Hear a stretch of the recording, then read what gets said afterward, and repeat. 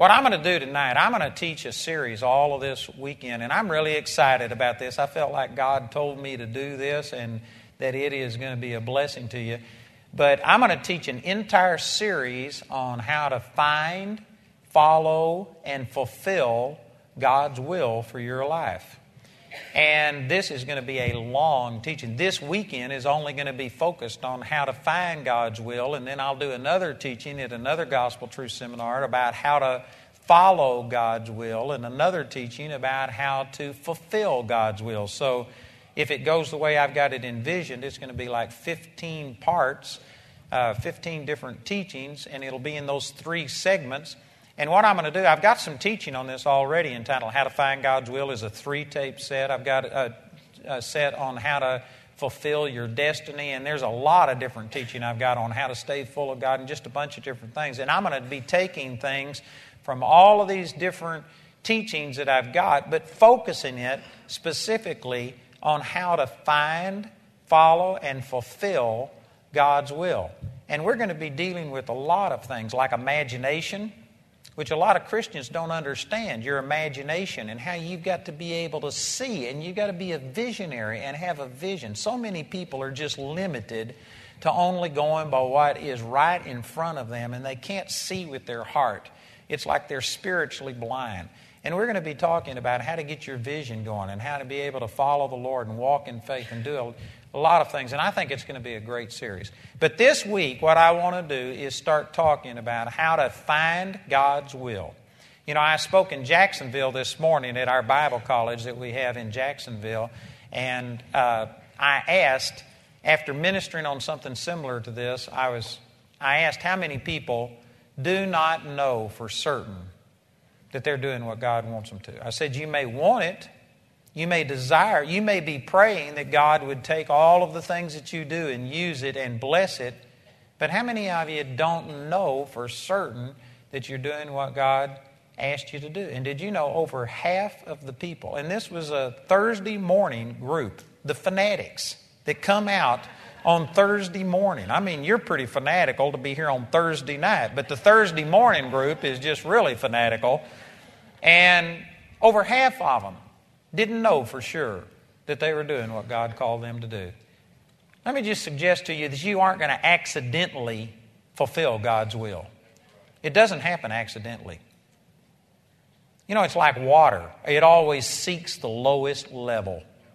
Your life, unless you make a deliberate effort, is going to sink to the lowest level. If you just let circumstances, if you let life take its toll on you, you are going to just come down to a lower level. God's way always takes effort. A dead fish can float downstream. But you know what? You got to swim upstream. You got to go against the flow. And to fulfill God's will, it takes effort, and there is no way that you can put forth the effort that it takes to see God's will fulfilled in your life if you don't know what God's will for you is. So this is a beginning place. You aren't going to go very far until, first of all, you find out what God created you for. You're unique. We aren't all the same. And you've got to find out what your purpose in life is. I tell you, that is just critical. And right before I get into some scriptures on this, let me just say that this is what God used to change my life. This is what lit a fire under me.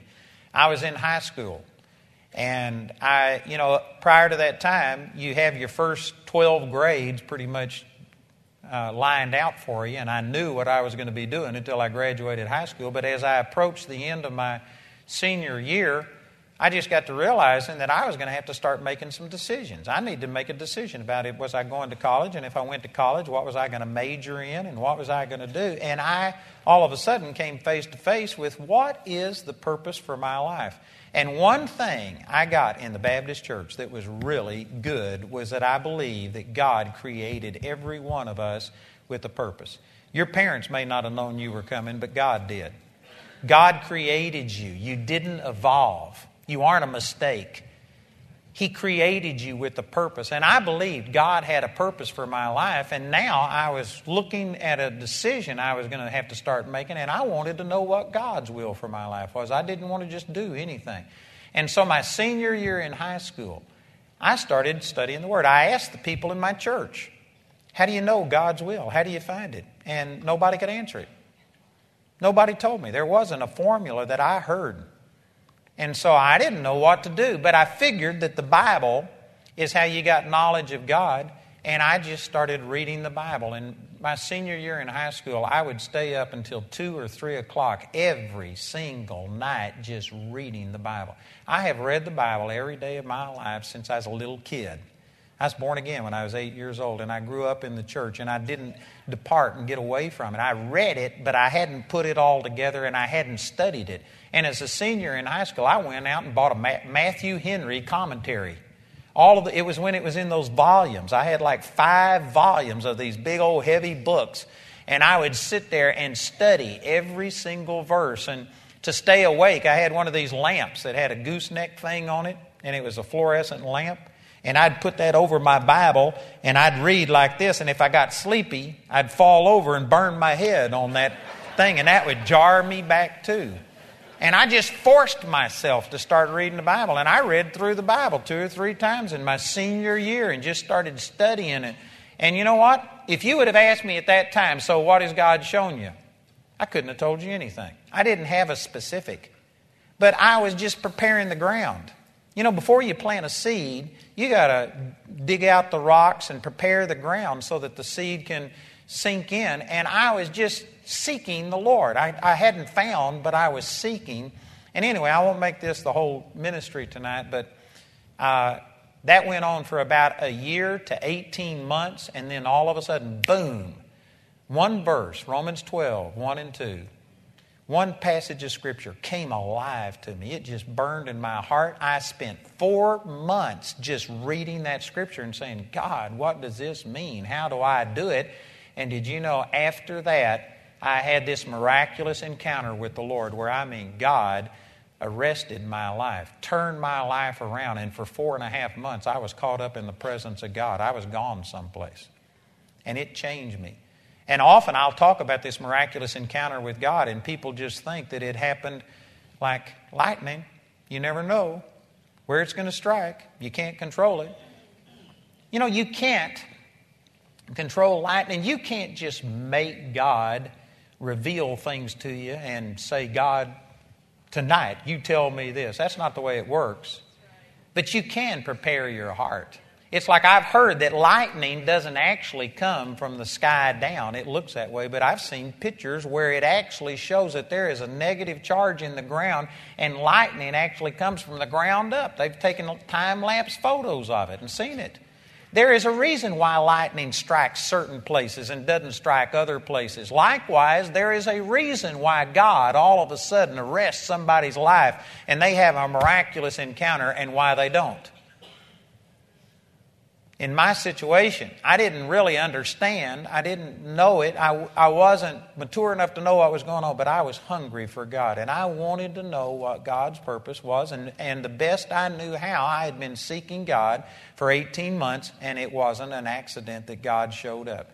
And I say all of this just to say that this is what turned my life around. It's trying to say that God, I know God has a purpose for my life, and I got hungry for it, and God touched me, and I've never gotten over it. Never planned on getting over it.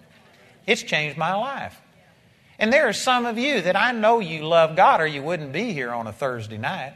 I know that you believe that He exists, but you know, so many people believe that God just kind of winds us up like a doll and just lets you go on your own, and you just figure it out the best you can. And when you get in a bind, call on God, and maybe He'll help you. But most people are doing their own thing and asking God to bless it. You know, since I've found God's will for my life, I don't ever pray for God to bless what I'm doing. I didn't pray for these meetings, which shocks people. People think, you didn't spend time praying and interceding? No, because God told me to do this. And if God told me to do it, He would be unjust to command me to do something and expect me to do it on my own strength and power. God gives me an anointing to do what He called me to do. And when you are doing what God called you to do, you don't have to spend any time asking for God's blessing and praying that God would do something, because He blesses what He tells you to do. There is a blessing on you when you are in the center of God's will. And one reason so many people have to pray and ask God to come and help them and to do this is because you aren't doing what God told you to do. Or possibly, if you stumbled onto God's will for your life, you don't have faith that you're doing what God called you to do, and because of that, you aren't experiencing the joy and the benefit of it. I believe that there is a supernatural peace that goes with being in the center of God's will. It just does something when you know you're where God told you to be. You know, one quick testimony on this. I go to Charlotte every year down here with Pastor Dean and Georgia Melton and Darian Karen Jolly. And I've been going to their church for 22 years. And one of my partners there has a business that he invites me to come speak to his people. And anyway, I've done this for a long, long time. And one day, I went and spoke to all of the people in his business. And then as I was leaving, I walked out, and there was a woman that was answering the phones. And she was an Asian lady, and I'd never seen her before. So I just stopped, and I started talking with her. And I said, "Are you new here?" And she said, "Yeah, I just started last week." And I said, "Well, you weren't back there with the rest of these employees." And she said, "No, I was the new person, so they had me answer the phone," and says, "Who are you?" And I told her, and she says, "What do you do?" And I said, "I'm a minister." And she says, "For who?" And I said, "For Jesus." And she says, "You must be the one." And I said, "What are you talking about?" And she says, "I've been a Buddhist." And she says, last night, I don't know how Buddhists worship, but she was worshiping however Buddhists worship. And she just got dissatisfied with the whole thing. And she says, "This isn't it." She says, "Buddha's not it." And she says, "God, I know you're real. I know you exist, but I don't know who you are. Would you reveal yourself to me?" And she said this ball of light came and just hung right in front of her, and it was just pulsating. And she said she knew it was God. And she said, "Who are you?" And she heard a voice that says, "Tomorrow I'll send you a man who will tell you who I am." And she says, "You must be the one." And I said, "I'm the one." And I told this lady about Jesus and got her born again and baptized in the Holy Spirit. And you know what? It was wonderful for her. But when I left that place, it was awesome to think, God, I was in the right place at the right time. This was exactly where I was supposed to be. And you knew it. And you told this lady I'd be there. And I tell you, there is a peace and a satisfaction and a joy and a content. If that doesn't make you have a good day, if that doesn't light your fire, your wood's wet. There is something that happens when you know that everything about me is doing what God created me to do. And I don't say this to aggravate you, but sometimes you got to terrify a person before you can edify them. You got to diagnose a problem before people will want to change. And there are some of you that have never known the satisfaction of knowing beyond any shadow of a doubt that this is exactly what you were made for. And let me just say that, you know, you may be praying to have peace and to get rid of depression and discouragement, and you're wanting joy and peace. Did you know that there may be a holy dissatisfaction in you because you haven't experienced God's perfect will? And you aren't going to have perfect peace and joy if you are going in a direction that God doesn't want you to go. One of the ways that He turns you around is to give you a holy dissatisfaction. And I'm trying to make a distinction between depression that comes from the world and being carnal and not serving God. But even as a believer seeking God, there's been times in my life, like when we were pastoring in Seagoville, Texas, that people tried to talk me out of that and said, "These people aren't receiving. Leave. Get out of here. Nobody wants you." I mean, they stayed away from my church by the droves. Amen. And people told me to leave, but you know what? I was committed to Seagoville, Texas. I love the people of Seagoville, Texas. And I stayed there and stayed there and stayed there till it looked like we were going to die. And one day I was at the church praying, and I mean, just like somebody flipped a switch. All of a sudden, I looked out and I thought, this is the dippiest town in the world. If this isn't the end of the world, you could see it from here. Why am I in Seagoville, Texas? And I got to thinking, God, what are we here? And I mean, just like that, I turned and I hated being in Seagoville. And I thought, this is strange. Because before that, the day before that, I was just so excited about getting the opportunity to minister, and then boom, I didn't want to be there anymore. And I started praying, and within an hour or two of praying, I was convinced that God told me to leave. He told me that we could leave on November the 1st of 1979, I think. No, that wouldn't have been right. It would have been 1975 or something like that we could leave. Or we would be leaving our house on November the 1st. And I was just convinced of it. And I thought, how am I going to tell Jamie about this? So I went home and I was going to go in and tell Jamie that God had told us that we were moving. And when I got home, there was a for sale sign in our front yard. And I walked in and I asked Jamie, I said, what is the for sale sign? And she says, the landlord came by and said, we had to be out November the 1st. And I said, hallelujah, amen. And you know how God did that? He didn't say, thus saith the Lord, thou shalt leave Seagoville, Texas. It was just, I all of a sudden lost my desire. This is one of the ways that God speaks to you. And one of the reasons some of you aren't content with getting up, going to work, coming home, watching television, and going to bed, and getting up and going to work, and just doing this over and over. One of the reasons you aren't satisfied is because you aren't doing what God called you to do. There could be a holy dissatisfaction, and you are never going to have that peace, and you're never going to have the drive that when you get up in the morning, you are excited because you know you are on a path that is making a difference in your life and changing other people. And some of you have never known that satisfaction. One of the reasons for this is because, again, the church has been more influenced by the world than we have influenced the world. And many of us were raised outside of the church. Even if you were raised in a Christian home, many people were raised with a unchristian attitude to where we just think that our life is our own. And our parents didn't know we were coming. We were a mistake. We were told that, they didn't want us in the first place. And so therefore we just go through life feeling like, we're somehow or another a mistake, that we missed out on talents, and so we just struggle and go through and just cope the best we can and think it's up to us to do whatever we can do. And God, I hope that you bless it. I'm telling you, God has a purpose for you. Look at this passage of Scripture over in Psalms 139.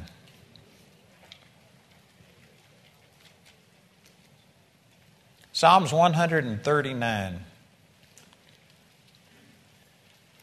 Does anybody here have an NIV translation? Could you let me borrow your NIV translation? Would you mind bringing that up here? I'll give it back. She looked at me like, huh? I'll give it back to you. Let me read this first of all in the King James.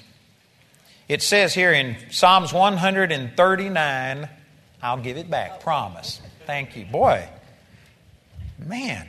If the devil got close to you, you could throw this at him and it would kill him. Mercy, that thing's heavy.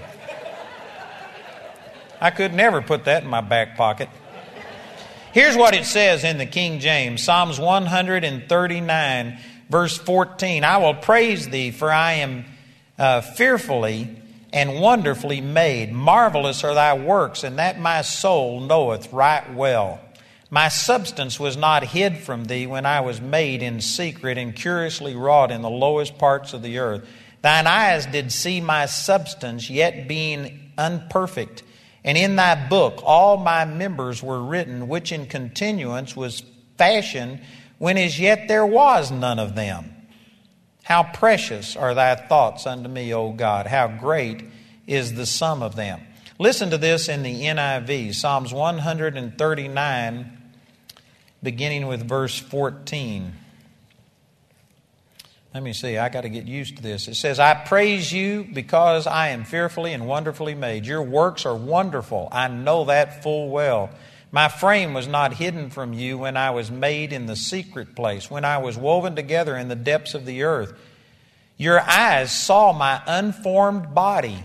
And all the days, listen to this, all the days ordained for me were written in your book before one of them came to be. How precious to me are your thoughts, O God. How vast is the sum of them. The way that's said, you had that on the deal. I should have known that Carol would have had this. Here's your NIV back. But isn't this tremendous the way that it's said? God saw you before you were ever born. He saw you in your mother's womb. Thank you very much. And before you ever were formed, God had already written all of these details about you. And your days are ordained before you were even formed in the womb. You know, there's a million applications of this, but I just can't pass this one up. That there's a lot of people that think that until a baby is born, that they aren't human and that they are just therefore the part of a mother's body and that she can do whatever they want. Did you know that this is making it very clear that when you are formed, before you are even formed, God has already written down what your life is supposed to be.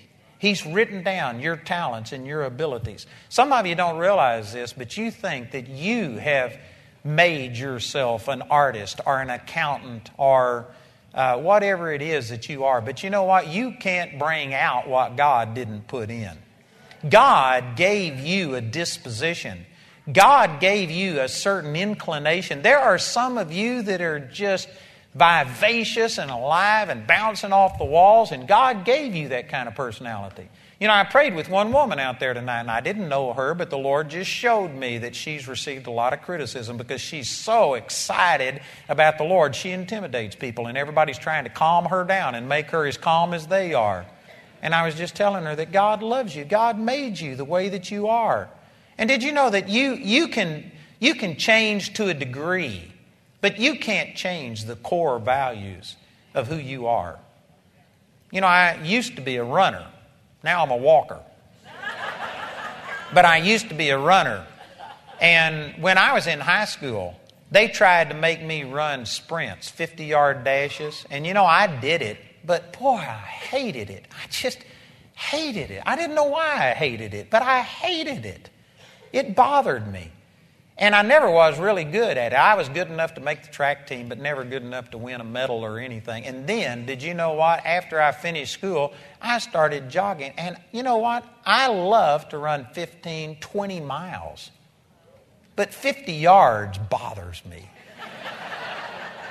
And I found out, I started reading some books. And there was this guy who was one of the world's famous long-distance runners, a marathon. And they actually took samples of his thigh muscles. And you have what you call fast twitch and slow twitch muscles.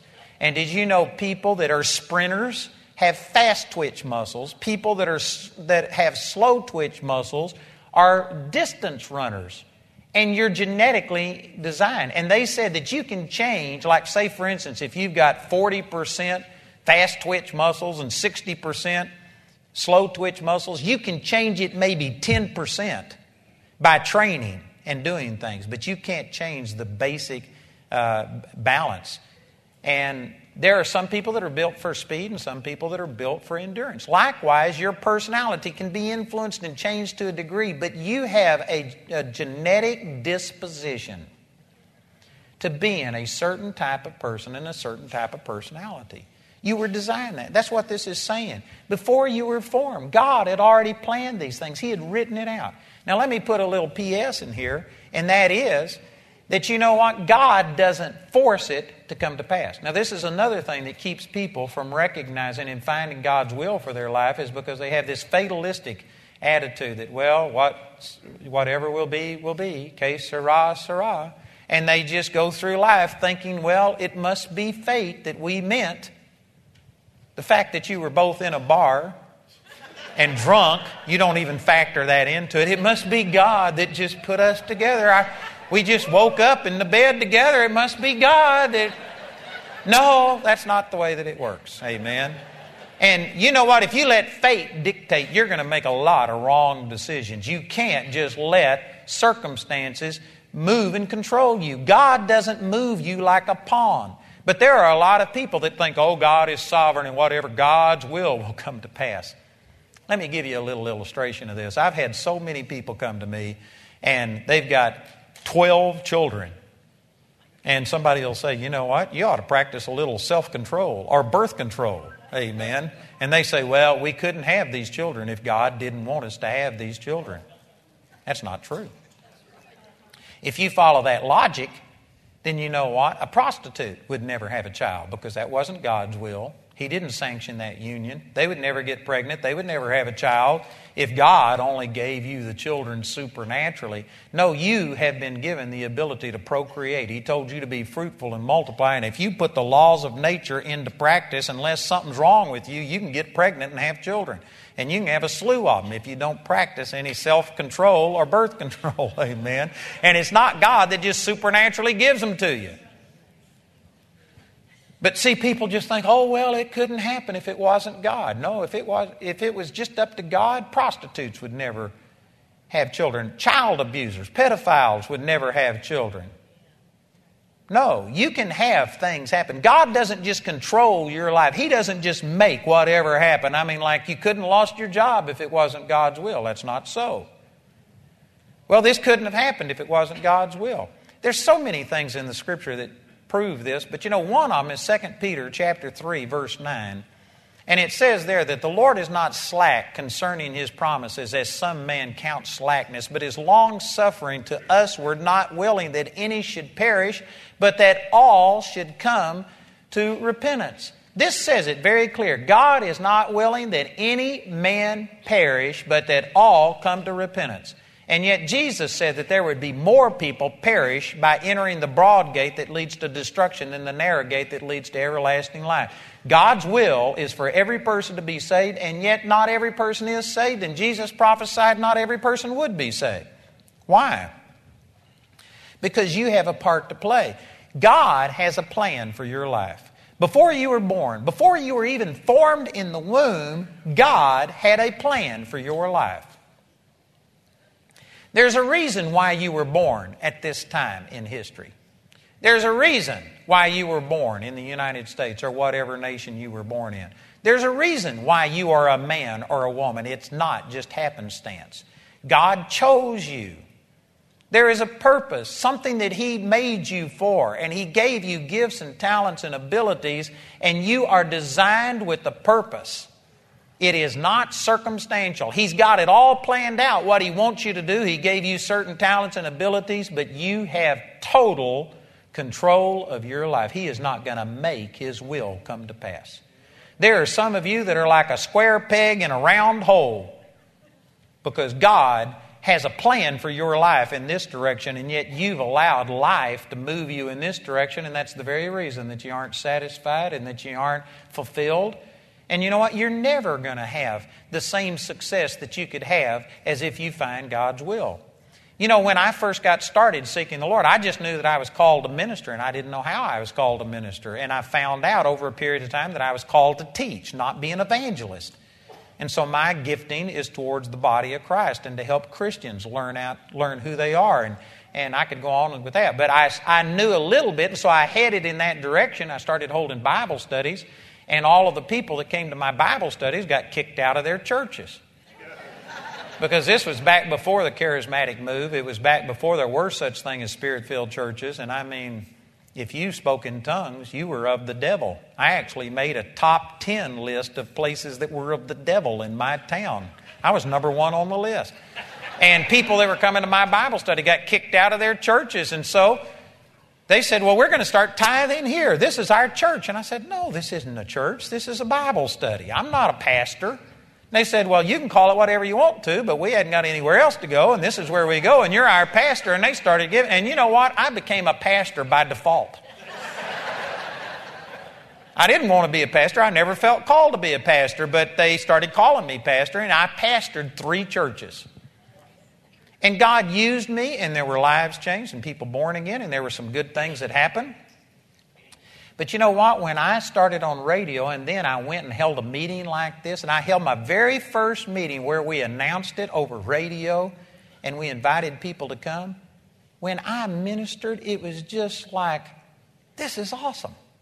This was what I was made to do, was to travel and minister. And even though I had been ministering and saying the same things, there was a freedom and a liberty and a satisfaction and a joy and a peace that came when I started doing what God created me to do. Now, I wasn't out of His will before because those 3 churches were like my Bible school. Pity the people. But I learned a lot. They were my guinea pigs. And God taught me, and I learned. And so I'm not saying I was out of God's will, but that wasn't really the center of God's will. You don't go from where you aren't in God's will to instantly being in God's will. It's steps. It's stages. There's progressive things. And I actually started ministering in 1968, and in 1999, July the 26th of 1999, it's a long story, but the Lord woke me up and spoke some things to me, and He says, you are just now beginning to fulfill what I called you to do. I had been ministering for 31 years.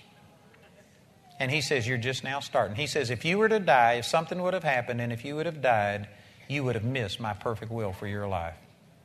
And that was discouraging and encouraging all at the same time. To think that for 31 years I'd been ministering and doing all of this, and yet I hadn't hit the center of God's will.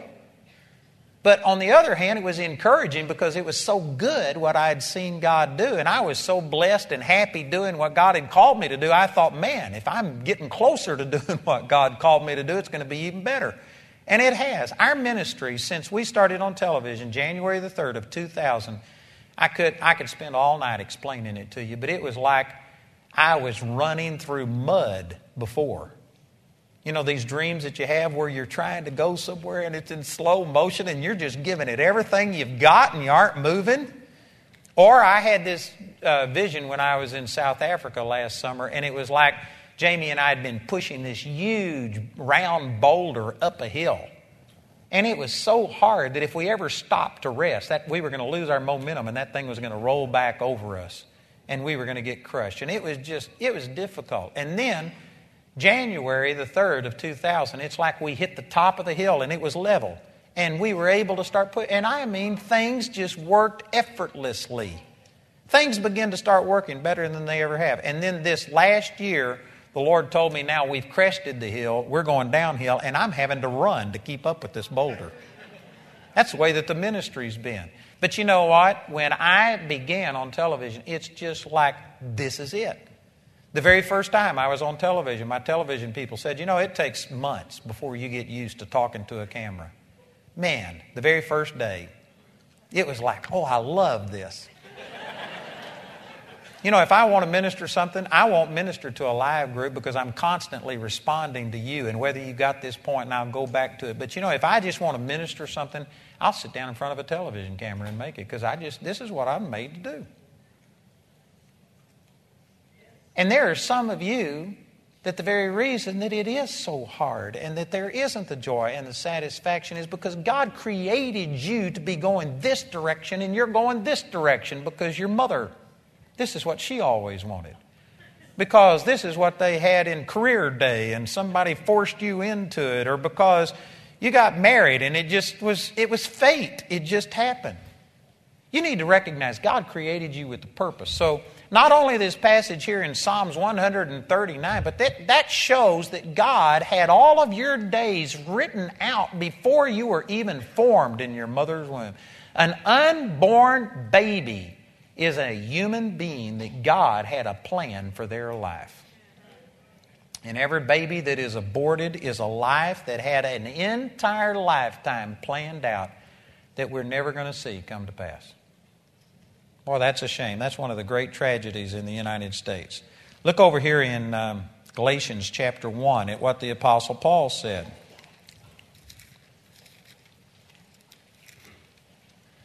In Galatians chapter 1, I'm breaking right into the middle of something that he was saying, but in verse 15, or let me just back up for a second. In verse 13, it says, "For you have heard of my conversation in time past in the Jews' religion, how that beyond measure I persecuted the church of God and wasted it, and profited in the Jews' religion among many my equals in mine own nation, being more exceedingly zealous of the traditions of my fathers. But when it pleased God, who separated me," the word separate here means to set apart or make holy. God separated him from his mother's womb and called me by his grace to reveal his Son in me that I might preach him among the heathen, Immediately I conferred not with flesh and blood. And he goes on and talks about it. But right here he says that God separated him unto the gospel from his mother's womb. Now here's a radical thought. See, when God is looking for somebody, like for instance, if we were looking for a person to serve in a church, to be an elder, to be this or that, we go around and we look at people and we look at whether or not they're a good steward of money and whether they have this, and we look at their natural accomplishments and their natural abilities and basically choose people based on how well they've performed in an area. This says God chose him and called him and sanctified him, set him apart unto the gospel from his mother's womb. This means before he ever did anything good or bad, before he ever had developed his talents and abilities. God isn't here just looking at your resume and saying, oh, well, this one, look at what they've done. This will make a great person. I think I'll call you into the ministry. I think I'll call you to do this. No, from the very moment of conception, God had already written out your days. And from your mother's womb, God had a purpose designed for you. And I don't know how to say this exactly. Your talents and giftings can be an indication of what God's will is. But you know what? Many of us have latent talents and gifts that you have never seen and you have never developed. And if all you do is look at what your giftings and talents are, you'll miss God. God will call you to do something that's beyond your natural ability, and you won't see your real potential until you get beyond yourself and get into a realm where you're trusting God for something supernatural. God will call you to do something supernatural.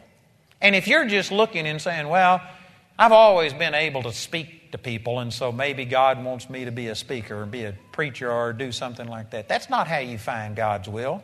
I was a person that couldn't look at a person in the face and talk to him. I was so intimidated. I was such an introvert. I couldn't look at a person in the face and talk to him. When I was a senior in high school, a man walked down the street and said, good morning. And he was 2 blocks down the street before I got good morning out. And I went and sat in my car thinking, God, what's wrong with me?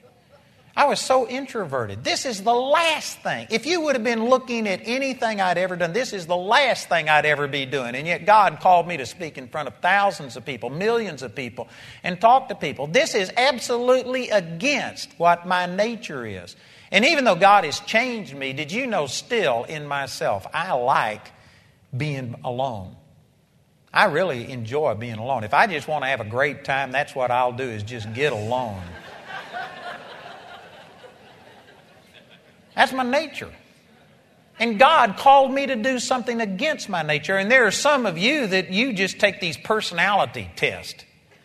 And from that, you figure out what you're supposed to do. Those things can't tell you what you're supposed to do. They can give you a snapshot and show you where you are at that moment. Like if you would have given me a test back before God touched me, I guarantee you I would have tested to be an extreme extrovert.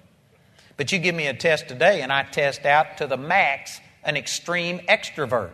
It's a snapshot of where you are at this moment. It may tell you what your personality type is like at this moment, but it can't tell you what God's real plan and purpose for your life is, because some of us have been so wounded and beat into submission through this life that the snapshot is not going to give you a true indication of what your total potential is. You have a potential. Paul was separated under the gospel from his mother's womb. God didn't look at him when he was 20 and 30 years old and say, well, you've spent 20 years studying under Gamaliel, you got all of this knowledge under your belt, and so I think that I'll use you over here to preach the gospel and write half the Bible. That's not how he did it. He separated Paul under that from his mother's womb. As a matter of fact, if you and I would have been picking people, see, because we don't see things, the end from the beginning, we are carnal and we look back and evaluate things on just carnal, physical things. Did you know most of us would have picked Peter to have gone to the heathen? He was half heathen himself. I mean, when when Jesus called him and stuff, he was probably out there in the boat cussing. That's the kind of person that Peter was. Peter just had an attitude. Peter seemed to always, the only time he opened his mouth was to change feet. He was always doing something wrong. And Peter wasn't polished and he wasn't religious. Most of us would have thought this would have been a great guy to go to the heathen. And here's Paul, who was schooled in the Jewish religion. He knew the law frontwards and backwards, and he had a revelation of grace. Who better to convince a legalistic Jew than Paul, who was the greatest Pharisee of them all? That's the way we would have chosen. And yet God sent Paul, the greatest expositor on the grace of God that could have convinced the Jews. He sent him to the heathen who didn't care anything about the Jewish religion. And he sent Peter, who knew nothing about all of this stuff, and sent him to the legalistic Jews. God chooses differently than we do. And there are some of you that just are saying, well, God couldn't use me. I've always been mediocre my whole life. That doesn't mean that you've really discovered what God's purposes and plans for your life are. God is a supernatural God.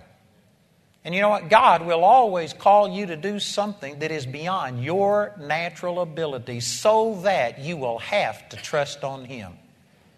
If all you're doing is what you feel that you can do and that you are good at it and you just naturally can do this, and if people come and if you've won awards and you say, well, you know what, that's me. I'm really good at this.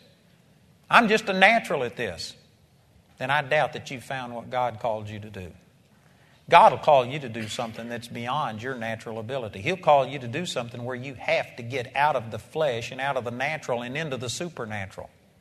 And so if you're just doing what comes easy and what's natural, you probably haven't found God's will for your life. God separated Paul from his mother's womb before he had developed, honed his skills, before he had done anything. God has a purpose for you that may or may not be according to what you perceive to be your strengths and weaknesses. I think it was Miles Monroe that said, if you want to find the place on the earth that has the most potential, go to a graveyard. Because most people died never having reached their potential. They took it to the grave. And brothers and sisters, I know that some of the things I'm saying may unsettle you because many of you have been at this for decades and you've now got a career and things seem to be going well and it looks like you're going to make it and you're thinking about retirement and you're just wanting to coast. You don't want any bumps in the road. And man, here I am presenting that, have you really found out what God's got for you? And it's unsettling. But you know what? I believe that most people have not found God's will for their life. Most people are not accomplishing what God called them to do. And you may be doing something good, but just because it's good doesn't mean it's God. Not everything that's good is God. I'm assuming that most of you in here are at least committed enough to the Lord that you aren't out being a prostitute or using your life to try and cause hurt and pain and just totally selfish. You may be a doctor or a lawyer doing something good, but is that what God called you to do? You've only got one chance to fulfill God's will. It's not like God says, well, just do whatever you want to, and as long as your heart's pure, it's okay. No, Paul was separated from his mother's womb for a specific purpose. You were created by God for a specific purpose. And you can't fulfill it accidentally. You've got to get a revelation of what it is, and then you've got to swim upstream and pursue it.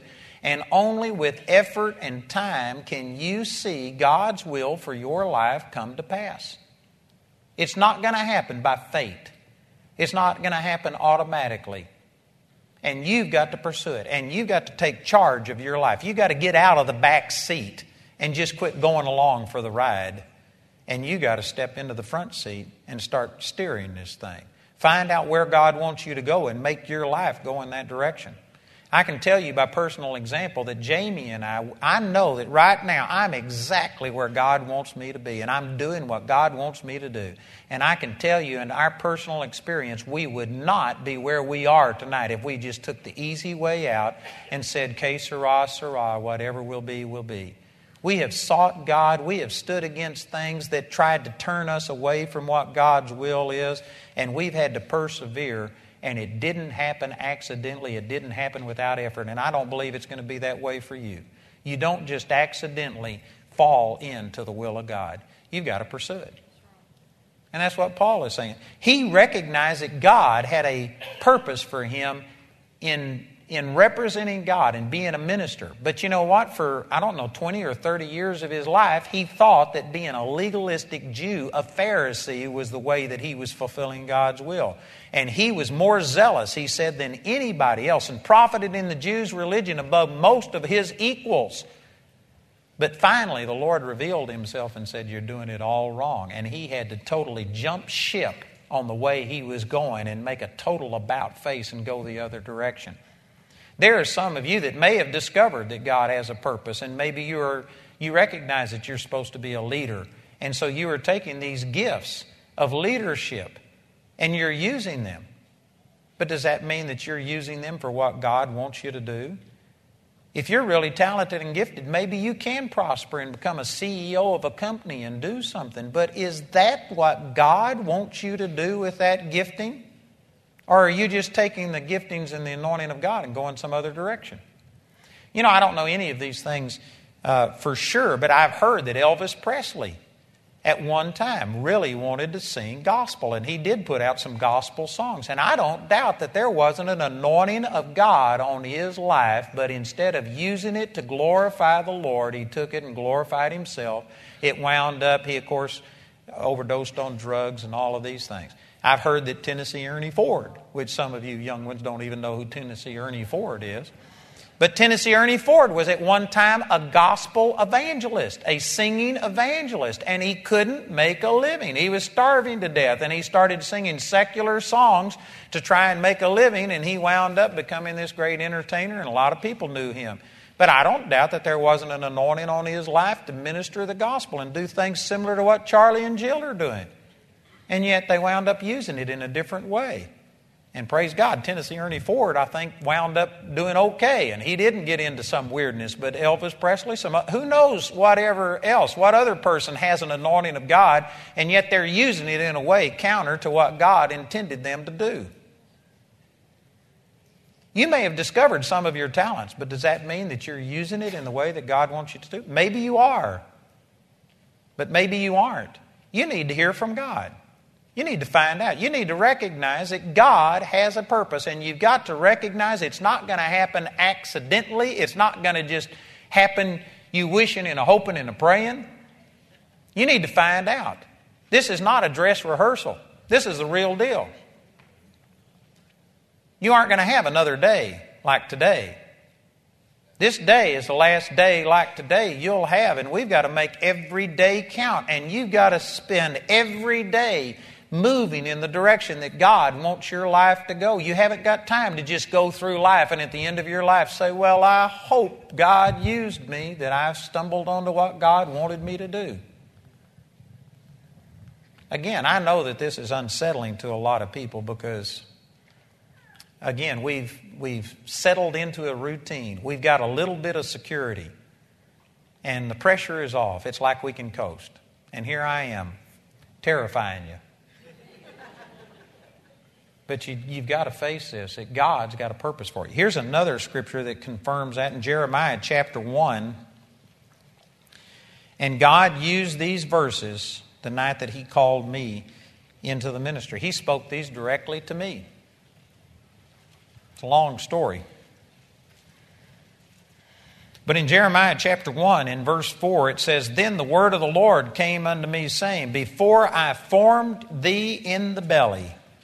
Notice, He formed Jeremiah in the belly. It didn't just happen. It was an accident. It's not only natural. God is involved in this process. Before I formed you in the belly, I knew you, and before you came forth out of the womb, I sanctified thee. This is the same word that was about Paul, that he was separated unto the gospel from his mother's womb. It's the exact same thing. He was separated, sanctified, made holy. He says, before I formed thee in the belly, I knew thee, and before thou camest forth out of the womb, I sanctified thee, and I ordained thee a prophet unto the nations. God had a purpose that Jeremiah was going to be a prophet unto the nations. And here's Jeremiah's response in verse 6. Then said I, Ah, Lord God, behold, I cannot speak, for I am a child. Did you know that the night that the Lord called me to minister, He gave me these verses, and when I read that before I was formed in my mother's belly, I was sanctified and ordained to be a prophet unto the nation, my first response is, God, I'm a child. I can't talk. God, I can't talk in front of people. It terrified me. It was the last thing I wanted to do. I was praying and saying, God, I'll do anything. But when He said, I made you a prophet, I said, no, not that. I said, Lord God, I can't speak, for I am a child. And the Lord said unto me, Say not, I am a child, for thou shalt go to all that I shall send thee, and whatsoever I command thee, that shalt thou speak. Be not afraid of their faces. This is something God told me in 1971, I think, or 72. Be not afraid of their faces, for I am with thee to deliver thee, saith the Lord. Then the Lord put forth His hand and touched my mouth, and the Lord said unto me, Behold, I have put my words in thy mouth. And then the Lord also gave me Jeremiah 5:14 that says, Because you speak this word, I will make my word in your mouth fire, and the people wood, and it shall devour them. You know, God spoke these things to me. He spoke them to Jeremiah, and He told me that this is what He created me for. I'm doing what I was made to do. And you know, I never have really succeeded at anything else. I mean, in football, sports, I was always mediocre. And you know what? I tried harder than some people, and I actually was going to go to college on a football scholarship, and I think if I would have pursued it, they asked me to come to this university, and if I would have pursued it, I could have gotten a football scholarship. Maybe I could have done something else, but it just didn't seem right. This is when God touched my life, and I lost all interest in those kind of things. And I decided not to go that direction. I never have been the best at anything. And you know what? A lot of it is just because that wasn't what I was called to do. This is what God called me to do. And I'm doing what God has called me to do. And there are people's lives like Mercy Santos, and I could name thousands and thousands of people that are healed, marriages that are put together, people that are born again. I just got a testimony of one of my employees was at a business around the corner from our office, and they asked where she worked. And she says, I work for Andrew Wommack Ministries. And the guy said, 40 years or 30-something years ago, I got a tape of his and gave it to my niece who was out living in sin and not living a godly life. The title was Dating and Marriage. And I gave it to her. And through that, she got born again, got to serving God. And she's a missionary now in Africa or someplace and has been seeing people's lives change. You know what? That's what God called me to do. And if I hadn't been doing what God called me to do, that girl wouldn't have changed, or we don't know that she would have changed. Maybe God would have reached her some other way. But likewise, God has a purpose for every one of you. I am spending millions of dollars on radio and television. And yet, did you know that there are people that every one of you know, every one of you have friends, relatives, neighbors, that'll never hear of me. I don't care if I spend 10 times as much money as what I'm doing. They'll never hear of me. I'm never going to reach them. And yet you could reach them. There are people that are waiting on you to reach your full potential, and if you don't, they're going to die sick when God wanted them well. And then somebody's going to say, man, I just can't understand why this person died. They were such a good person. They loved God. But somebody who was anointed by God did not reach out, did not fulfill God's will, did not help them mature and become the Christian that they were supposed to be. You've got miracles that God has ordained for you to do. You may not ever be on radio and television. He may not want you in front of 10,000 people.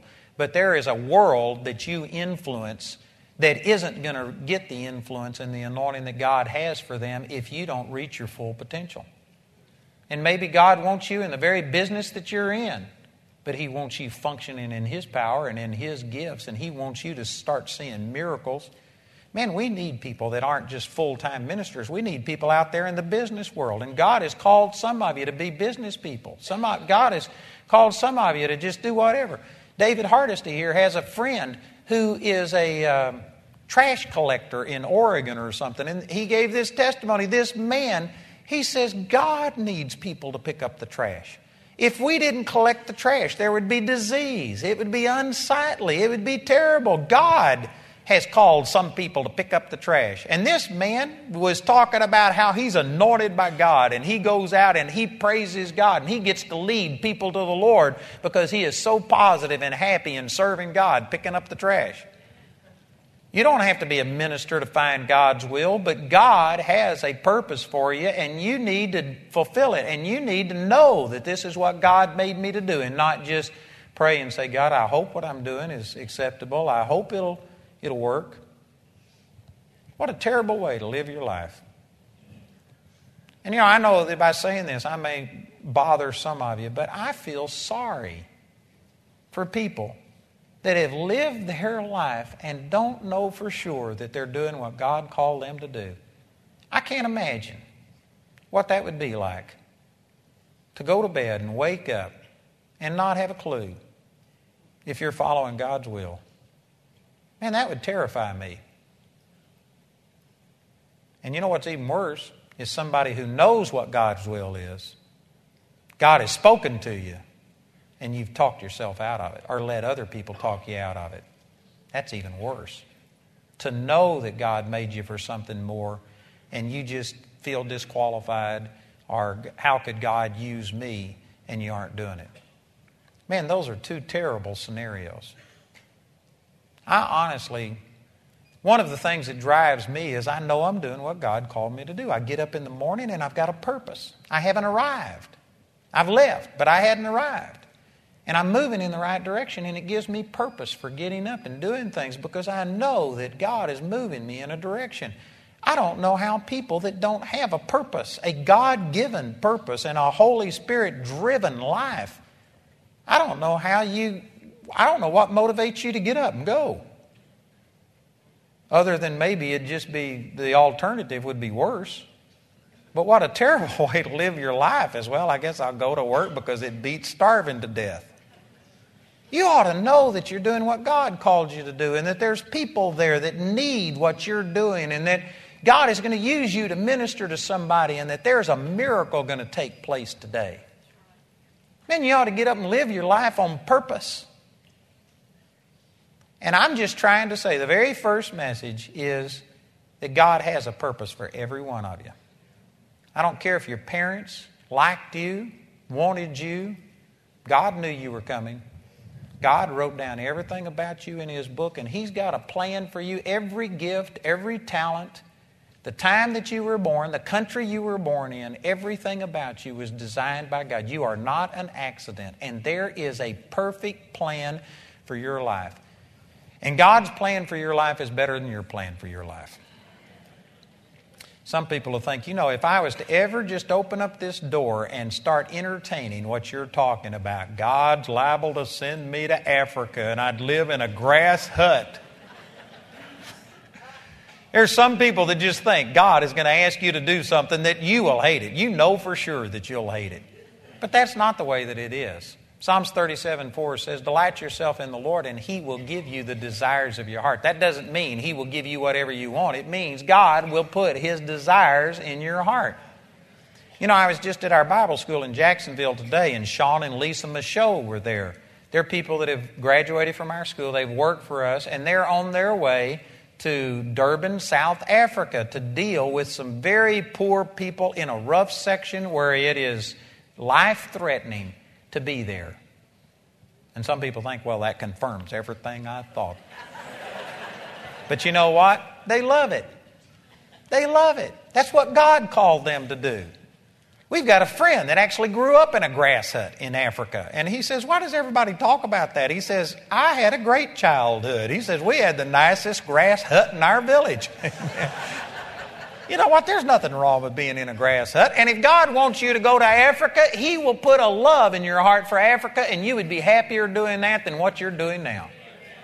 I've got some good friends of mine that are in Ciudad Victoria, Mexico. They've lived there, I think, for 26 years, 20-something years. They raised all of their kids there, and Bobby is constantly saying, I am so thankful that God called us to Mexico and that we did not have to raise our kids in the United States with all of the secularism and all of the ungodliness that's being done.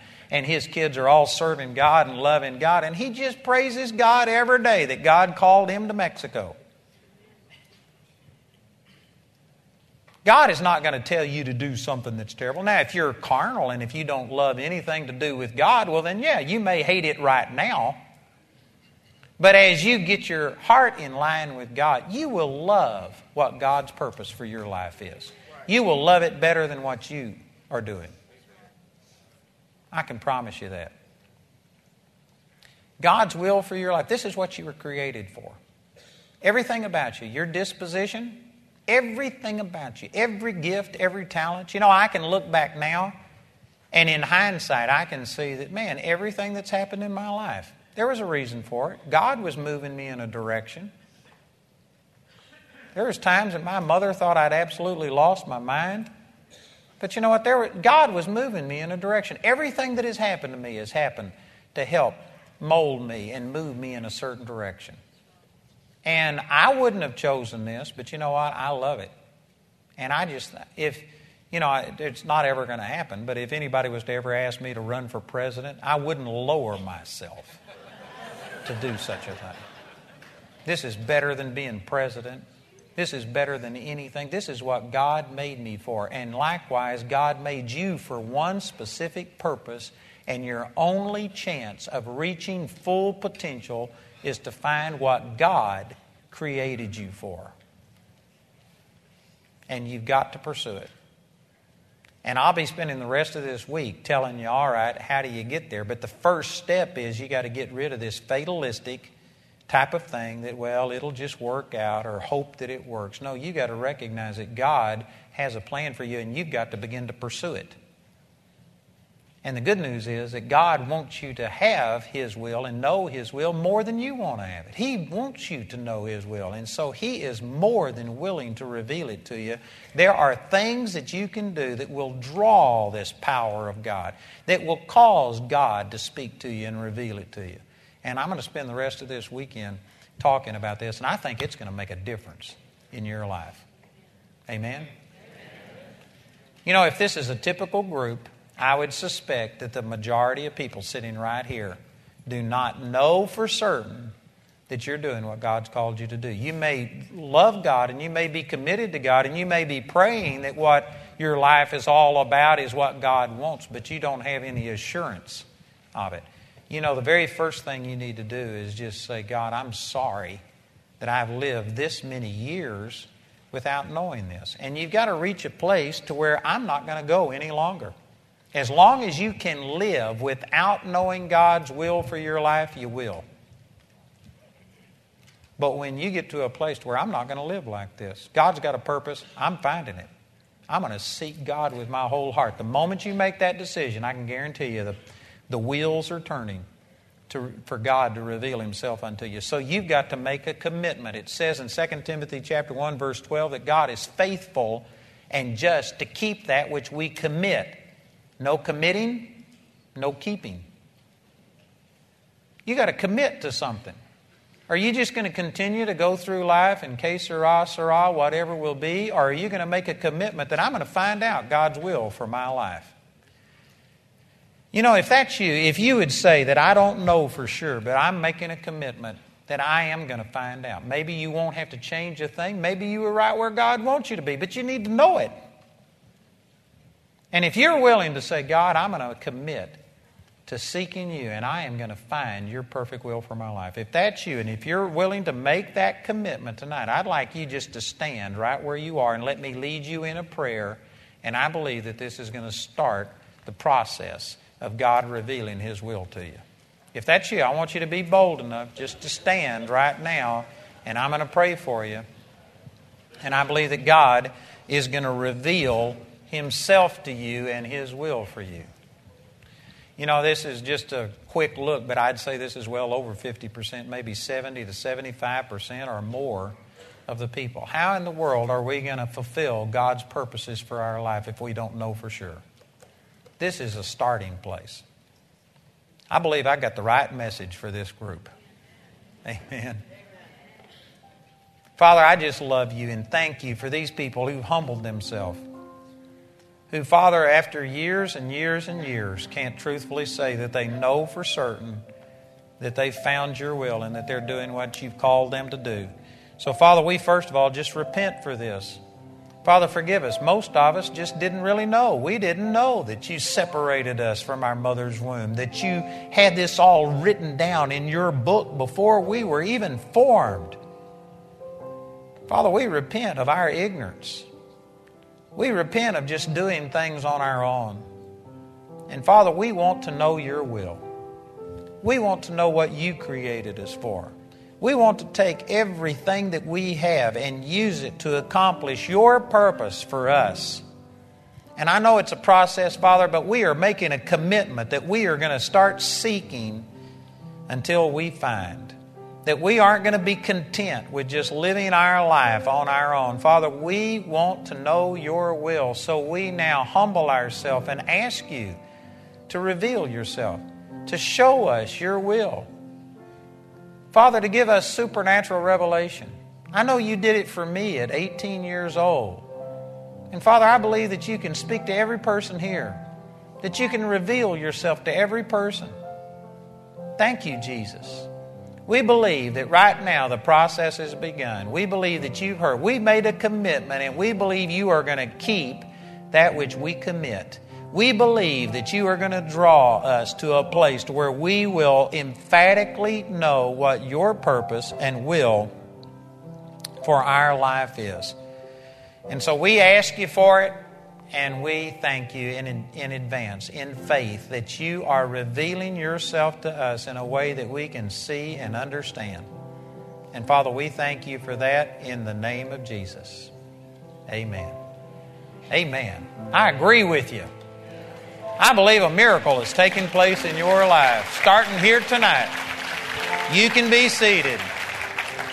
You know, I can tell you emphatically what God's will for your life is if you don't know Jesus. It's to know Jesus. It's to be born again. He is not willing that any should perish, but that all should come to repentance. So I know that that's God's will for every person in here. Somebody might think, oh, you don't know me. I'm too far gone. Nope. Paul said, I was the chiefest of all sinners, and yet God chose him to show that, man, anybody, whosoever will call on the name of the Lord shall be saved. God wants to change your life. And I can tell you this, if you are already born again, but if you don't have the baptism of the Holy Spirit, I know it's God's will for you to receive the baptism of the Holy Spirit. Because to fulfill God's will, you got to get beyond yourself. The Christian life isn't just hard or difficult, it's impossible. And God is going to call you to do something that needs power outside of yourself, beyond yourself. And He said you would receive power after the Holy Ghost has come upon you. And it's not synonymous. You don't get the power of the Holy Spirit at salvation, because Jesus' disciples were born again, but He said, don't go anywhere, don't talk to anybody until you receive power from on high. And then in Acts chapter 2, the Holy Spirit came upon them and they spoke in tongues.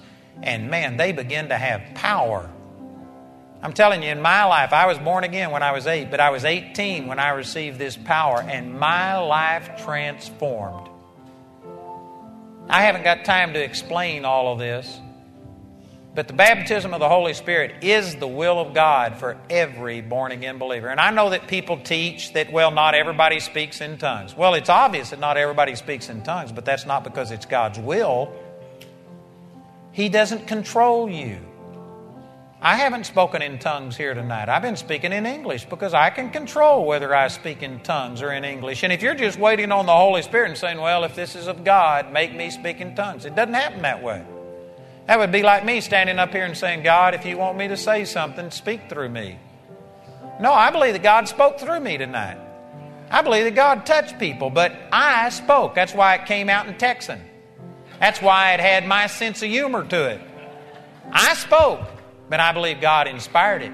It's the same when you speak in tongues. You speak. It says in Acts chapter 2, verse 4, they spoke with tongues as the Spirit gave them the utterance. God inspires, but you have to speak. And so there's a lot of people that think, well, if God wants me to have it, I'll have it. That's not how it works. You have to pursue it. You have to believe. And some people teach that all this passed away with the apostles. You're too late to tell me that. I speak in tongues. I've spoken in tongues today. I speak in tongues a lot. There are some of you that see me on television because I don't spit and scream and say glory to God the way that Pentecostals do. You didn't realize what you were getting into. And you came here thinking this is a good old Baptist meeting. But you know what? I speak in tongues. And if you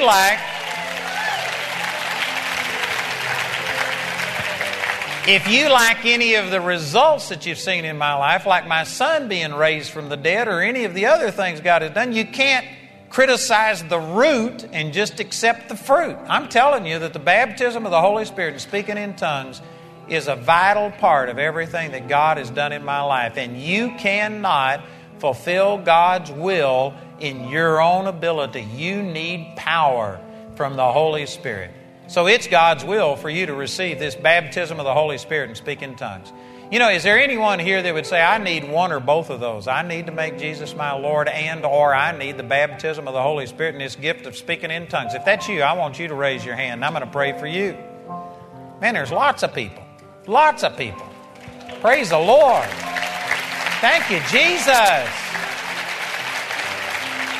Amen.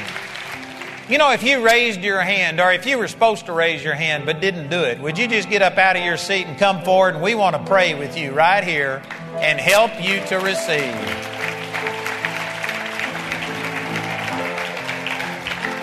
Just come stand right here facing me. Don't stand behind each other, but spread out sideways like this, because we're going to have people that will come up and stand behind you. Could you come around here and stand right here? Don't stand behind each other. Just spread out all the way across the front, and we're going to have people that come stand behind you and lay hands on you. Hallelujah. Isn't this great? Your life's never going to be the same. I believe that you're going to be stronger than horseradish. Man, this is going to bring, and you know what? You can't really understand God's will for your life. You won't have faith to believe for it until you do receive the Holy Spirit. Because when the Holy Spirit comes, it's like it gives you supernatural ability. You need this. Is there anybody else here who doesn't have it? Somebody might be thinking, well, they don't speak in tongues in my church. That's the reason I'm not in your church. That's the reason we had to come out to an auditorium. But you know what? I guarantee you it's of God. You can take my word for it. Somebody says, well, I'm not sure. I am. Amen. So if you aren't sure, take somebody's word who is sure. I know it's real. It works. It's going to change your life. Is there anybody up here who isn't born again? Before you can receive the Holy Spirit, you first of all have to be born again. The Bible says Jesus is the one who gives the Holy Spirit. So you have to receive the giver before you receive the gift. You have to make sure that you have been born again. And you know, there's so many people today that think, well, I go to church and I believe that there's a God. The Bible says in James 2:19, do you believe in one God? You do well. The devils also believe and tremble. You got to do more than just believe that there's a God. You have to have a personal relationship. You have to commit your life to Him personally. And when that happens, the Bible says you get born from above. You get changed on the inside. Is there anybody here who has not done that? And we need to pray with you first before we pray for the baptism of the Holy Spirit. Anybody? If that's you, I want you to raise your hand so I can see who you are. We need to pray with you separately. Anyone? Are you sure? I'm not trying to talk you out of it, but there's so many people today that just think being a good person is enough. I go to church. You know, sitting in a garage won't make you a car. Sitting in a church doesn't make you a Christian. You got to be born again. Is there anybody who's not sure? I'd be surprised out of this many people if every one of you were truly born again. Here's one that isn't sure. We're going to pray with you. Anyone else? You know, here's a way that you can tell. Here's another one right here. If you were to stand before God right now, and if He says, what makes you worthy? How would you answer? If you say anything other than, well, I put faith in Jesus, then you aren't born again. If you're saying, but I'm a good person and I'm trying, and nope, that's not it. You have to have a Savior. You can't save yourself. You need a Savior. Is there anybody else that wants to pray and just make sure that you've been born again? We had a couple of people here. Anybody else? Here's another one down here. Anyone else? Praise the Lord. Here's another one down here. All right, we're going to pray with these 4 or 5, whatever it was. And what I'm going to do, the Scripture says in Romans 10:9 that if you will confess with your mouth that Jesus is Lord and believe in your heart that God raised Him from the dead, you shall be saved. It's easy to say those words, but it says you have to believe it in your heart. You have to really mean that you're turning your life over to Jesus. This doesn't mean that you'll never sin. You can't live that. You will fail. But you have to be willing to make Jesus your Lord and say, I want you to control my life, and accept salvation only on the basis of what Jesus has done. So I'm going to lead you in a prayer that will say the words that you need to say. And if you will repeat this after me and mean it from your heart, then according to the Bible, you will be born again. Isn't that good? Jesus has already paid for your sins. It's just a matter of you receiving, not a matter of God giving. So let's everybody repeat this so they won't feel like we're just listening to them. I'd like to ask everybody in here to say this with me. Say, Father, I'm sorry for my sin. I believe Jesus died to forgive my sin. And I receive that forgiveness. Jesus, I make you my Lord. I believe that you are alive, that you live in me. I am saved. I am forgiven. In the name of Jesus. Amen. Did you believe that? Amen. Well, welcome to the family. Praise the Lord. According to the Word of God, you've been changed on the inside. And the Bible says that when you get born again, you become the temple of the living God. So every person down here now has confessed Jesus as your Lord. So according to Scripture, you are the temple of God. He created you. These people that just got born again got totally changed on the inside. On the outside, they're still a woman or a man, but on the inside, they are now the temple of God. And God made you to fill with His power. So there's no way He would refuse to give you the Holy Spirit. That's what He created you for, was to be His temple, and the Holy Spirit come live in you. So God wants you to be filled with the Holy Spirit more than you want it. You don't have to beg. Some people teach that you got to have every sin out of your life. You can't have any problems, or God won't fill a dirty vessel. God hadn't got any other kind of vessel to fill. If you could get holy without the Holy Spirit, you wouldn't need the Holy Spirit. The very fact that you got problems means you're a candidate. So don't let some failure make you think that God's not going to fill you. God wants to fill you more than you want to be filled. So we're just going to ask one time. All we're going to do is just say, all right, I'm ready. I give you permission. And we aren't going to beg, and you don't have to tarry, and you don't have to wail and travail. We're just going to open up our hearts and let the Holy Spirit come. And then I'd like to ask our prayer ministers to come up. We've got people that are here to help us minister, and they're going to come and lay hands on you. You know, we may have to have one prayer minister lay hands on 3 or 4 people.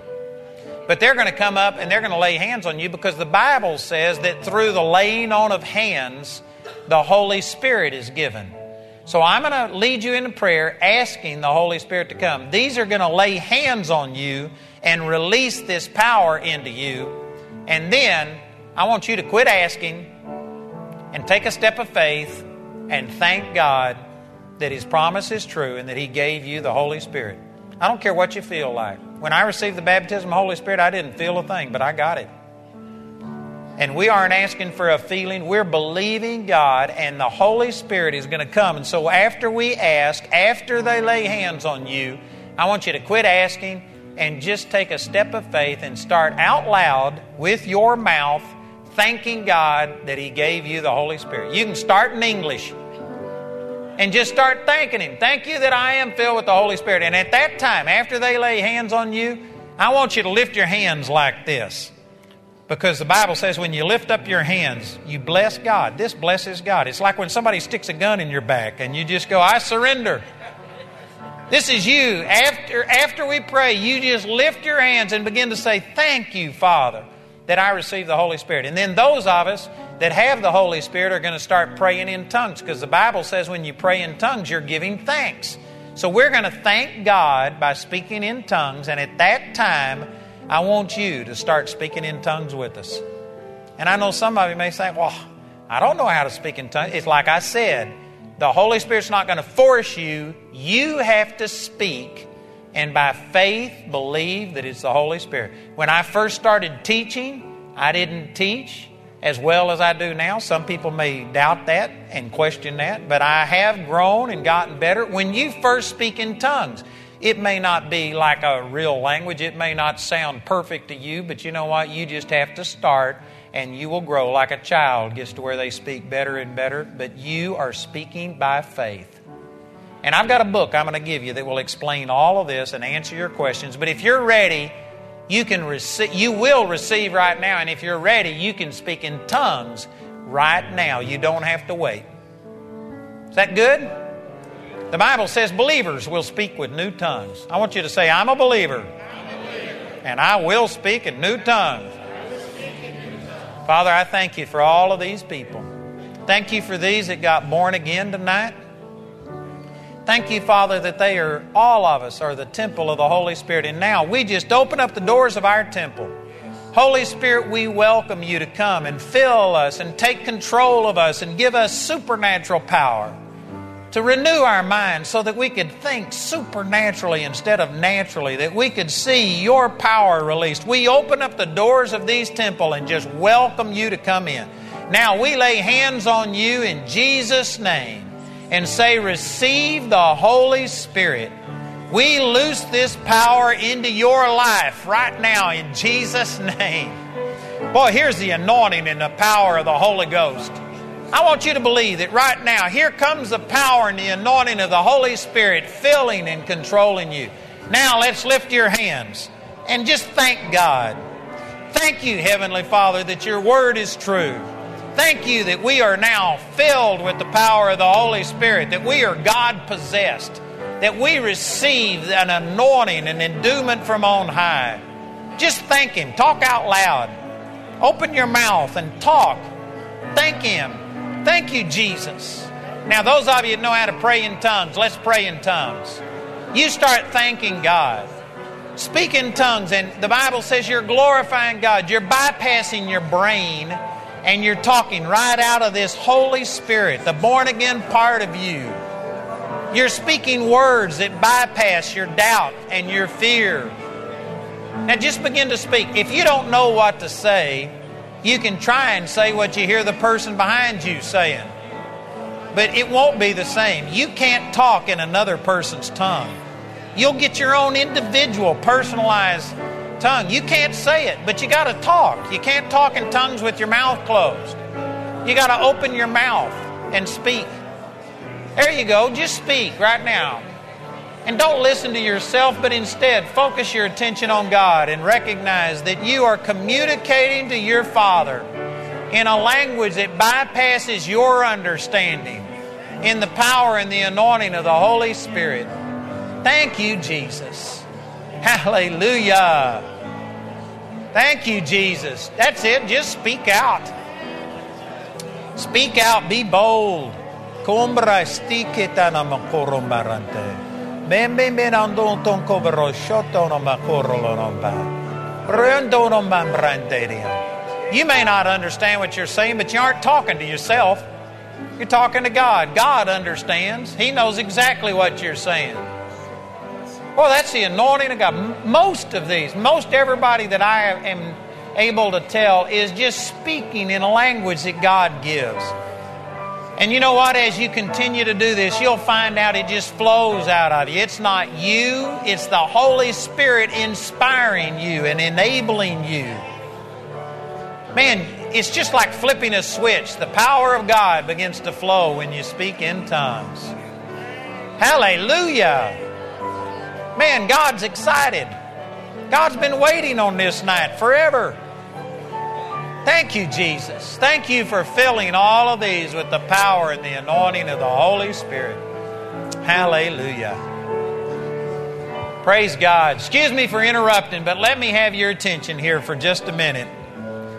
You know what? Whether you spoke in tongues or not, the Bible says if you ask, you receive. I believe God gave you the Holy Spirit. But when I first prayed for this gift of speaking in tongues, it took me 3.5 years to speak in tongues. That's because I was a Baptist. And I had been taught that this was of the devil, and I was so afraid that it was going to be me, and I was just waiting on God to make me speak in tongues, kind of like when you feel like throwing up. You could put your hand over your mouth or whatever, and it just blurts out. Well, that's the way I thought it was going to be, and I didn't understand. But you know what? God has taught me some things. Nobody has ever had more problems speaking in tongues than I have.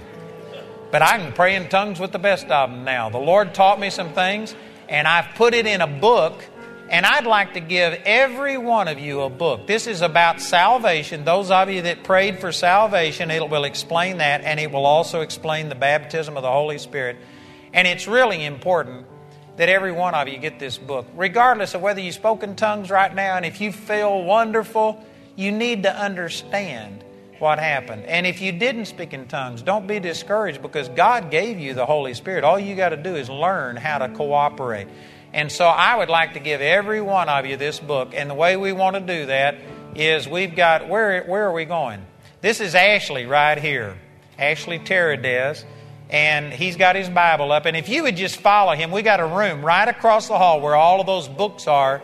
And we would like to give every one of you a book so that you get the maximum benefit. And if you need prayer, or if you have a question, if you didn't speak in tongues, there's people that will help you speak in tongues. So if you would, just please move this direction. I'm aware that some of you may have other people here, but they'll wait on you. And we're going to be here ministering to people, so you won't miss a thing. We just want you to get this book. It's a free gift, no charge to it. We just want you to get the maximum benefit from what God did here tonight. God bless you. Amen. Isn't this great? Let's praise God for all of these. Hallelujah. Thank you, Jesus.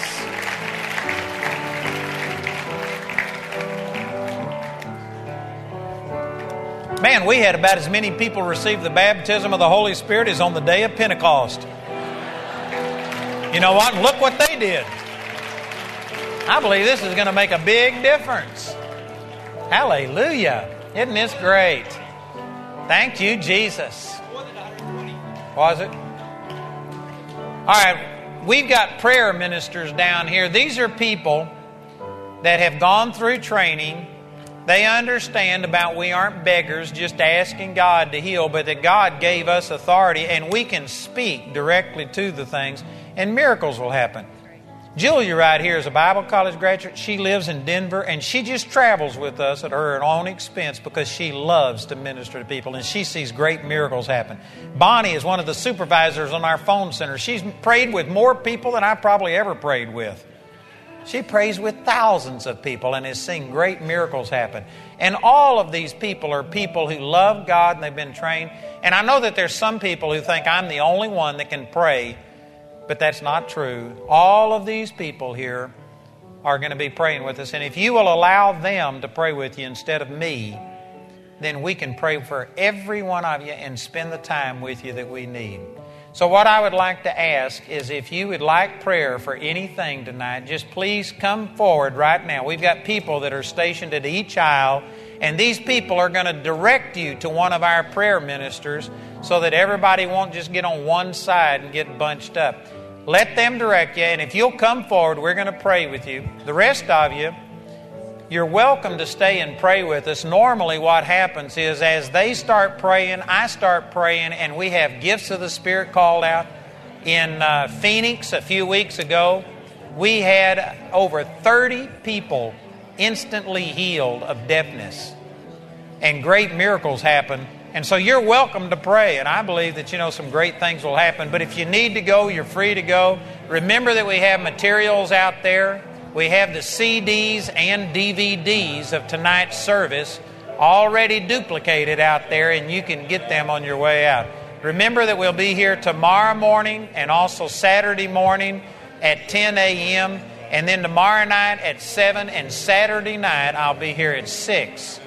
Our service is on 6 Saturday evening, and that will be the last service. Don't forget all of the materials out there. God bless you. You're dismissed if you desire to be so. Thank you, Jesus. Hallelujah. Father, we just love you, and we thank you that you have already provided healing for every person.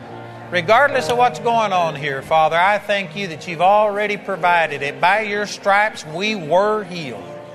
And so I just put myself in agreement with all of these, and we release your power. Father, we don't just ask. We believe that you've already provided. Now we take our authority and we command sickness and disease to go in Jesus' name. Somebody right now is being healed of irritable bowel syndrome. You've had a major problem with this. Major problem.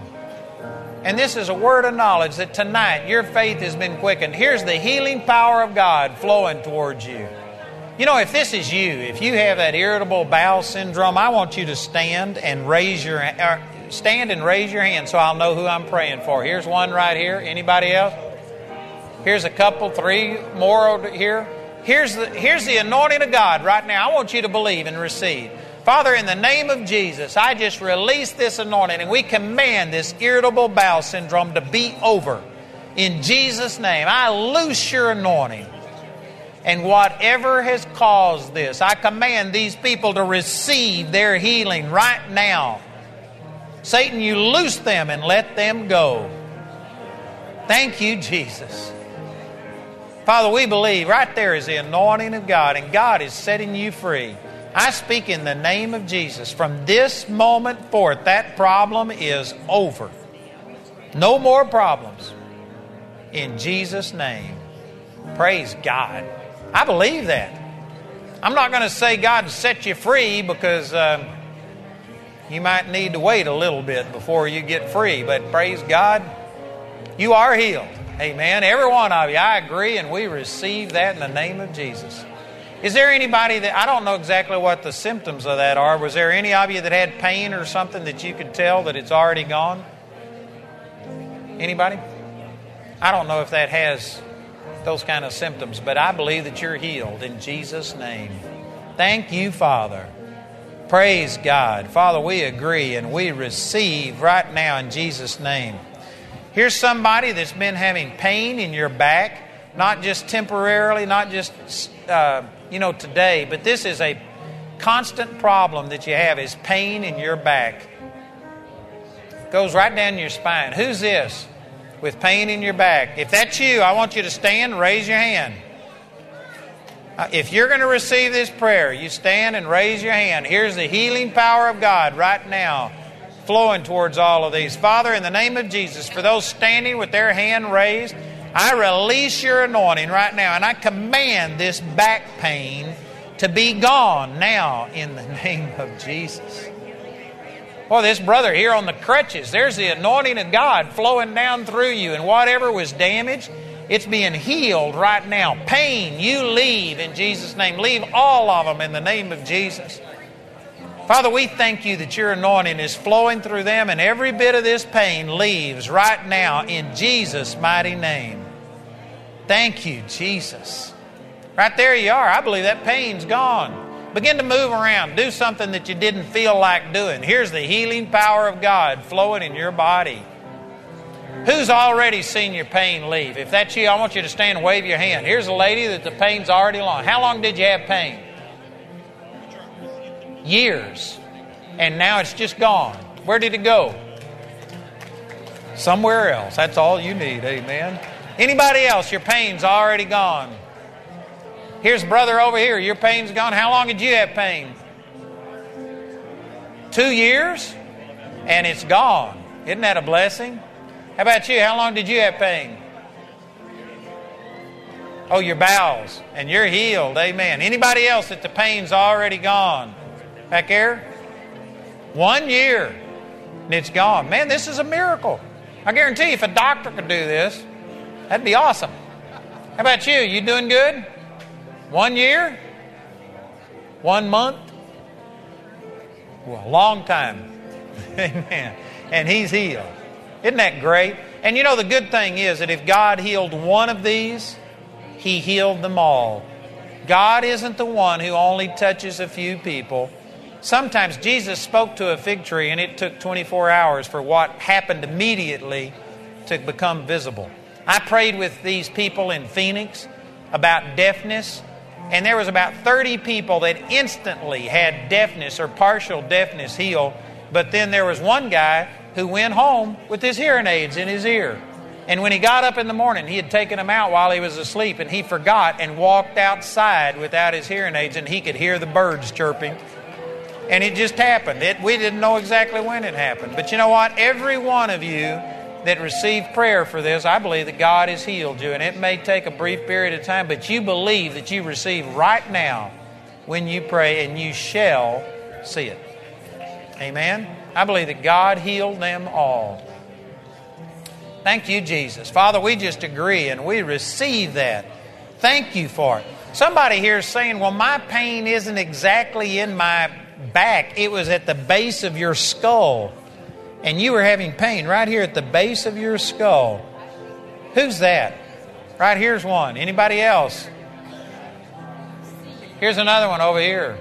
Here's the anointing of God. That was God speaking to you. He knew exactly what you were thinking. So, Father, right now, in the name of Jesus, I release the healing towards these, and we command that pain, whatever has happened. You were injured in some kind of an accident, and there was damage done, and you've lived with this for years. Here's the anointing power of God healing you and setting you free. Command those bones to be put back into place. The skull was actually bent or damaged, crushed. Here's the anointing of God healing you.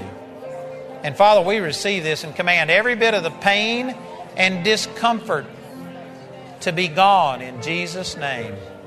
Father, we thank you that by your stripes they were healed, and we receive that healing right now in Jesus' name. Somebody here has been having a pain under your arm. It's like over here on the right side of your chest, right here. Somebody's been having a pain right here, and here's the healing power of God right now setting you free. That's going to be leaving you. Who's that? If that's you, I want you to stand. Is this you? Anybody else? Here's another one right here. Anybody else? Here's another one over here. Here's one. Father, right now, in the name of Jesus, I just thank you that whatever causes this pain, we speak the anointing of God to go to the root of this pain. Whatever is damaged, we command it to be healed now. If it's a tumor, if it's something wrong, we command it to leave and get out of their body. We loose your anointing. And pain, you leave them now in Jesus' name. We receive the supernatural anointing of God flowing in their body right this moment. And all pain has to leave them and be gone now in the name of Jesus. Boy, there's the anointing of God. Begin to move around. Here's the power of God. And I believe that that pain is gone right now in Jesus' name.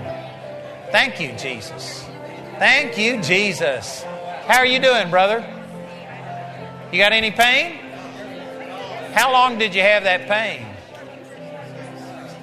Since you were 16. That's been what? A year or two? Or you're 49. You know what? That's 33 years he's had a pain and it's gone. Is there no trace of it? What caused that? Shooting a gun? Man, isn't that awesome? You thought you had to live with that. Jesus just healed you of it. Isn't that good? How are you doing? You got any pain? Feel good? No pain whatsoever. Hallelujah. Praise the Lord. God bless you, brother. Isn't that awesome? Who else did we pray for?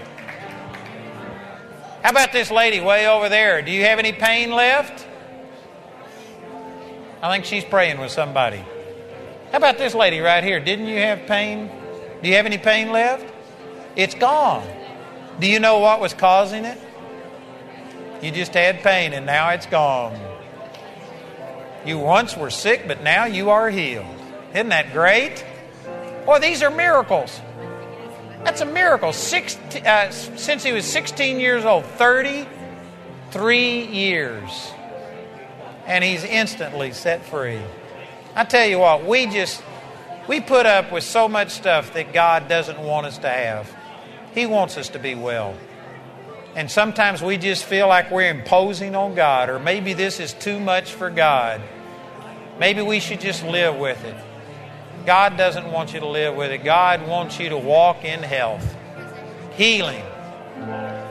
Lord just spoke to me that there's a bunch of people's hearts that He's healing you. And I know that there's all kinds of heart problems, but specifically the Lord spoke to me about people who had like an irregular heartbeat or an oversized heart or something that is congenital, and you just have learned to live with it, and you were just going to put up with it the rest of your life. God is saying you don't have to. Just like these people have been miraculously healed, God can change your heart just like that, and you can have a perfect heart. If that's you, and if you need something healed in your heart, I want you to stand right where you are and raise your hand. And I'm going to pray with you, and I believe that God's going to give you a miracle. If that's you, stand and raise your hands. It's good to raise your hands. There's medical evidence that when you raise your hands, it helps your heart. So two types of people are going to be healthy. People that praise God and robbery victims. Amen. Father, we just thank you right now in the name of Jesus. We loose your power and your anointing. And I thank you, Jesus, that you're healing people's hearts. I thank you that irregular heartbeats are coming regular now. That enlarged hearts are being healed. Somebody that had a hole in your heart is healed now in Jesus' name. Father, I loose your anointing to flow towards hearts. And we command healing through these hearts. Hearts be healed. Be perfect. I believe somebody's had surgery on your heart, and here's God fixing that surgery. Here's the anointing of God touching you and doing what man could not do. Here's the anointing of God. I believe that strength is coming back unto you. Somebody here has been unable to exert yourself. You're just weak and tired, and you hadn't understood, but it was your heart. And here's God healing your heart right now. And you're going to be strong. You're going to feel like going out and running and doing things that you haven't done. Praise God. Father, we just thank you, and we release this anointing to flow towards these hearts. Whatever the physical problems are, I believe that your anointing is touching them right where they are, right now. That, Father, you're healing these hearts. That they're strong and healthy right now in Jesus' name.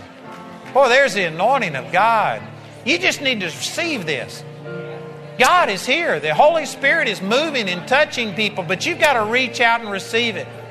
Don't just wait and see how you feel. Say, it's me. This was for me. I've got it. God has healed me tonight in the name of Jesus. Heart, you're whole.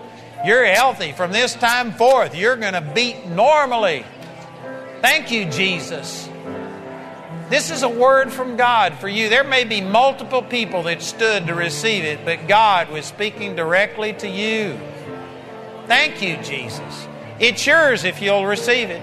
If you'll reach out and take it, God has set you free here tonight. Thank you, Jesus.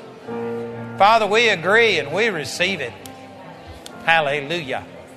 Is there anybody here that could tell that your heart is different? I mean, some of these things you may have to wait. But is there anybody who can tell that God's already healed your heart, that things are different? Maybe you could feel an irregular heartbeat. Now you can tell it's normal. Anybody? Can you tell a difference? What happened? You had flutters in your heart. And it's not fluttering now? Isn't that awesome? Praise the Lord. Hallelujah. You know what? Whether you could feel it or not, I know that God touched you, and you need to leave this place saying, I got it. It's mine. And you talk to your heart and say, heart, you were healed. I refuse to allow this stuff to happen anymore. Take authority over your life. That's God's will. Thank you, Jesus. Father, we just thank you for healing all of these people. Thank you, Jesus. Thank you, Jesus. You know, here's the anointing of God healing little places on you that haven't healed. Something that should have healed, but it hadn't healed. It's like you got a sore or something. If that's you, I want you to stand, raise your hand. Here's the healing power of God flowing towards you. Here's one, couple here. Here's another one. Father, we just agree right now in the name of Jesus, and we command that anointing to flow. We command these places to be healed. We rebuke infection, disease, whatever has happened. We loose the healing power of Jesus right now. And Father, we loose this power. Body, you respond. You be healed right now. Flesh, you heal. You close up now in the name of the Lord Jesus. Hallelujah. Well, I believe you're going to start seeing miraculous, speedy recovery. That this body, his skin's going to recover now in Jesus' name. In the name of Jesus. Praise you, Father. Father, we just agree and we receive our miracle. Father, we receive these miracles. Thank you for touching these people and changing their lives. Somebody here's had a constriction in your chest. You haven't been able to breathe properly. You know, there's just a lot of things that can cause that. I guess bronchitis, asthma, COPD. But if you can't breathe properly, if you're having trouble breathing, here's the healing power of God right now. Touching people that are having problems with your breathing. If that's you, I want you to stand right now and wave at me again. Raise your hand so I'll see who it is that I'm praying for. If you're having problems breathing, I want you to stand and raise your hand so I can see who I'm praying for. Thank you, Jesus. Father, we agree, and right now, we just loose your power and your anointing to flow towards every one of these in Jesus' name. Whatever the problem is with their breathing, we speak freedom to them, healing to them. We command those lungs to repair. I believe somebody here has had part of a lung removed. And you know what? God is fixing that. I don't know if He's giving you a new lung or just increasing the capacity of what you've got. But somebody that had a partial lung removed, here's the healing power of God. And we command these lungs to begin to start breathing properly. For the constriction, whatever the problem is, asthma, bronchitis, leave them, loose them now in Jesus' name. Father, if anybody damaged their lungs through smoking or whatever it is, we just thank you for your mercy. And we loose your power and anointing. And I believe that you are touching people and healing lungs right now. Thank you that people are able to breathe deeply. That people are able to breathe without any problems. We just loose this anointing and thank you, Father, for healing these people right now. In Jesus' name. Now, I want you to take a deep breath. Amen. Begin to breathe. Here's the anointing of God flowing to you. I believe you're going to be able to see a difference. You doing better? Doing better? Anybody else? Anybody tell a difference? Can you tell a difference? Anybody else? There's a person at the back can tell a difference. Lady over here. You know what? If God touched one of you, He touched all of you. God's power and anointing is there. I believe that from this moment on, your body's recovering and you're going to start breathing better. You're going to see a freedom and a liberty in this area in Jesus' name. Hallelujah. Thank you, Jesus. Thank you, Father.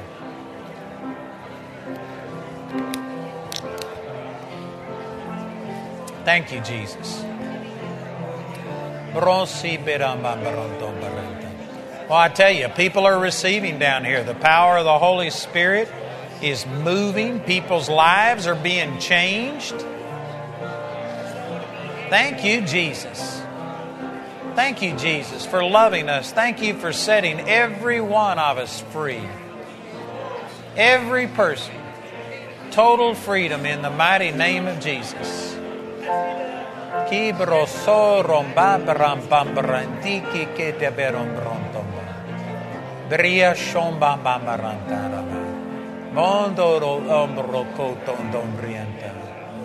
Thank you, Jesus.